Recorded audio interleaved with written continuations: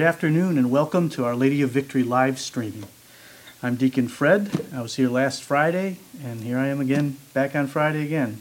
It gives me great, joy to be here, to connect with you, especially during this time. I don't know if we truly appreciate the connectedness we feel in our parish and, not being here these past few weeks.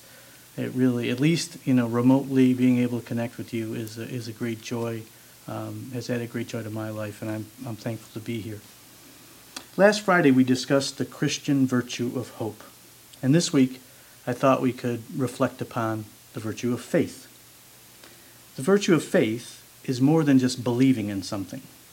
We learned from the Catechism of the Catholic Church, and we went over this last week as well, that faith, hope, and love are theological virtues, infused in our souls by God, making us capable of being children of God. These virtues are gifts freely given to us. And the Catechism goes on to say that it is by faith that we freely commit ourselves to God. The disciple of Christ must not only keep the faith and live on it, but also profess it and confidently bear witness to it. Well, what does the Christian virtue of faith look like in action? Well, very early in the Bible, the book of Genesis, we encounter Abraham, the great hero of faith. I think it's no coincidence that Abraham's right up in front. And Abraham, at the age of 75, encounters God. Abraham's married to Sarah. They have no children. When God first calls Abraham, he says this to him: "Go forth from your land, your relatives, and from your father's house, to a land that I will show you. I will make of you a great nation. I will bless you. I will make your name great, so that you will be a blessing. I will bless those who bless you, and curse those who curse you. All the families of the earth will find blessing in you." What God calls Abraham and his wife Sarah to do isn't easy. They would be leaving the safe and familiar surroundings they've known all their life and entering into a land of chaos. It's not like us picking up and moving to Chicago. This event occurred centuries, thousands of years before Jesus. And, the societal infrastructure we know today, the institutions we know, didn't exist back then. Land, relatives, inheritance, they provided the necessities of life: food, security. Abraham and Sarah are older people. They would rely on their relatives for care in their old age. God calls them to leave all that behind for an unknown land, but a land of promise. Now, Abraham's yes to God is a pivotal moment in salvation history because God keeps those promises. From Abraham, so Abraham and Sarah are childless, as I mentioned, but God blesses them with a child, Isaac, who then has two sons, one of whom is Jacob. Jacob, if you recall, gives birth to 12 more sons, or, father's 12 more sons. And those 12 sons make up the 12 tribes of Israel. So the entire nation of Israel descends from Abraham. The great name he promised, King David, is partially fulfilled in King David, also a child of Israel. And all the families of the world are blessed through the life, death, and resurrection of Jesus, a child of Israel and a descendant of David.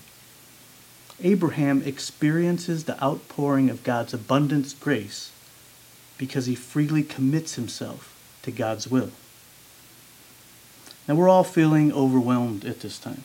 We're worried about our health and the health of our loved ones, the impact that all this has on our jobs, our businesses, our retirement incomes. My company this week asked us all to take a pay cut, forego our vacation, and forego our bonus. Our daughter Jenna and our son-in-law Dan are expecting a child at the end of the month. We don't know what all that's going to look like. Are we going to be able to go to the hospital, see the baby? My wife, just before we got here, she said, "What do you want for Easter dinner?" I said, "What do you mean, just me and you?" It's just crazy, right? It's just surreal what's happening, and it's disturbing. It's distressful.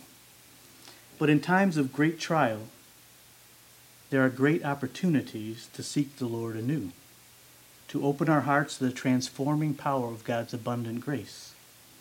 Last week, we looked at the Gospel of Matthew to inspire our hope.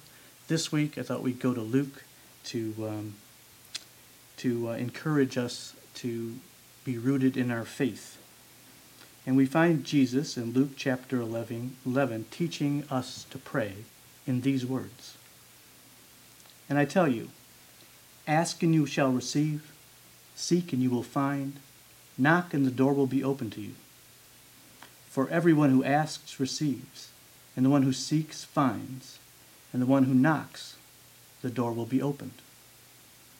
What father among you would hand his son a snake when he asks for a fish? If you then know how to give good gifts to your children, how much more will the Father in heaven give the Holy Spirit to those who ask him? These are the words of the Creator of the universe, who is holding us in existence at this very moment. Included in those good things are virtues, power for living the Christian life. And with faith as our foundation, we can withstand the trials that life brings us. Jesus says this in the Gospel of Matthew. Everyone who hears these words of mine will be like a wise man who built his house upon rock.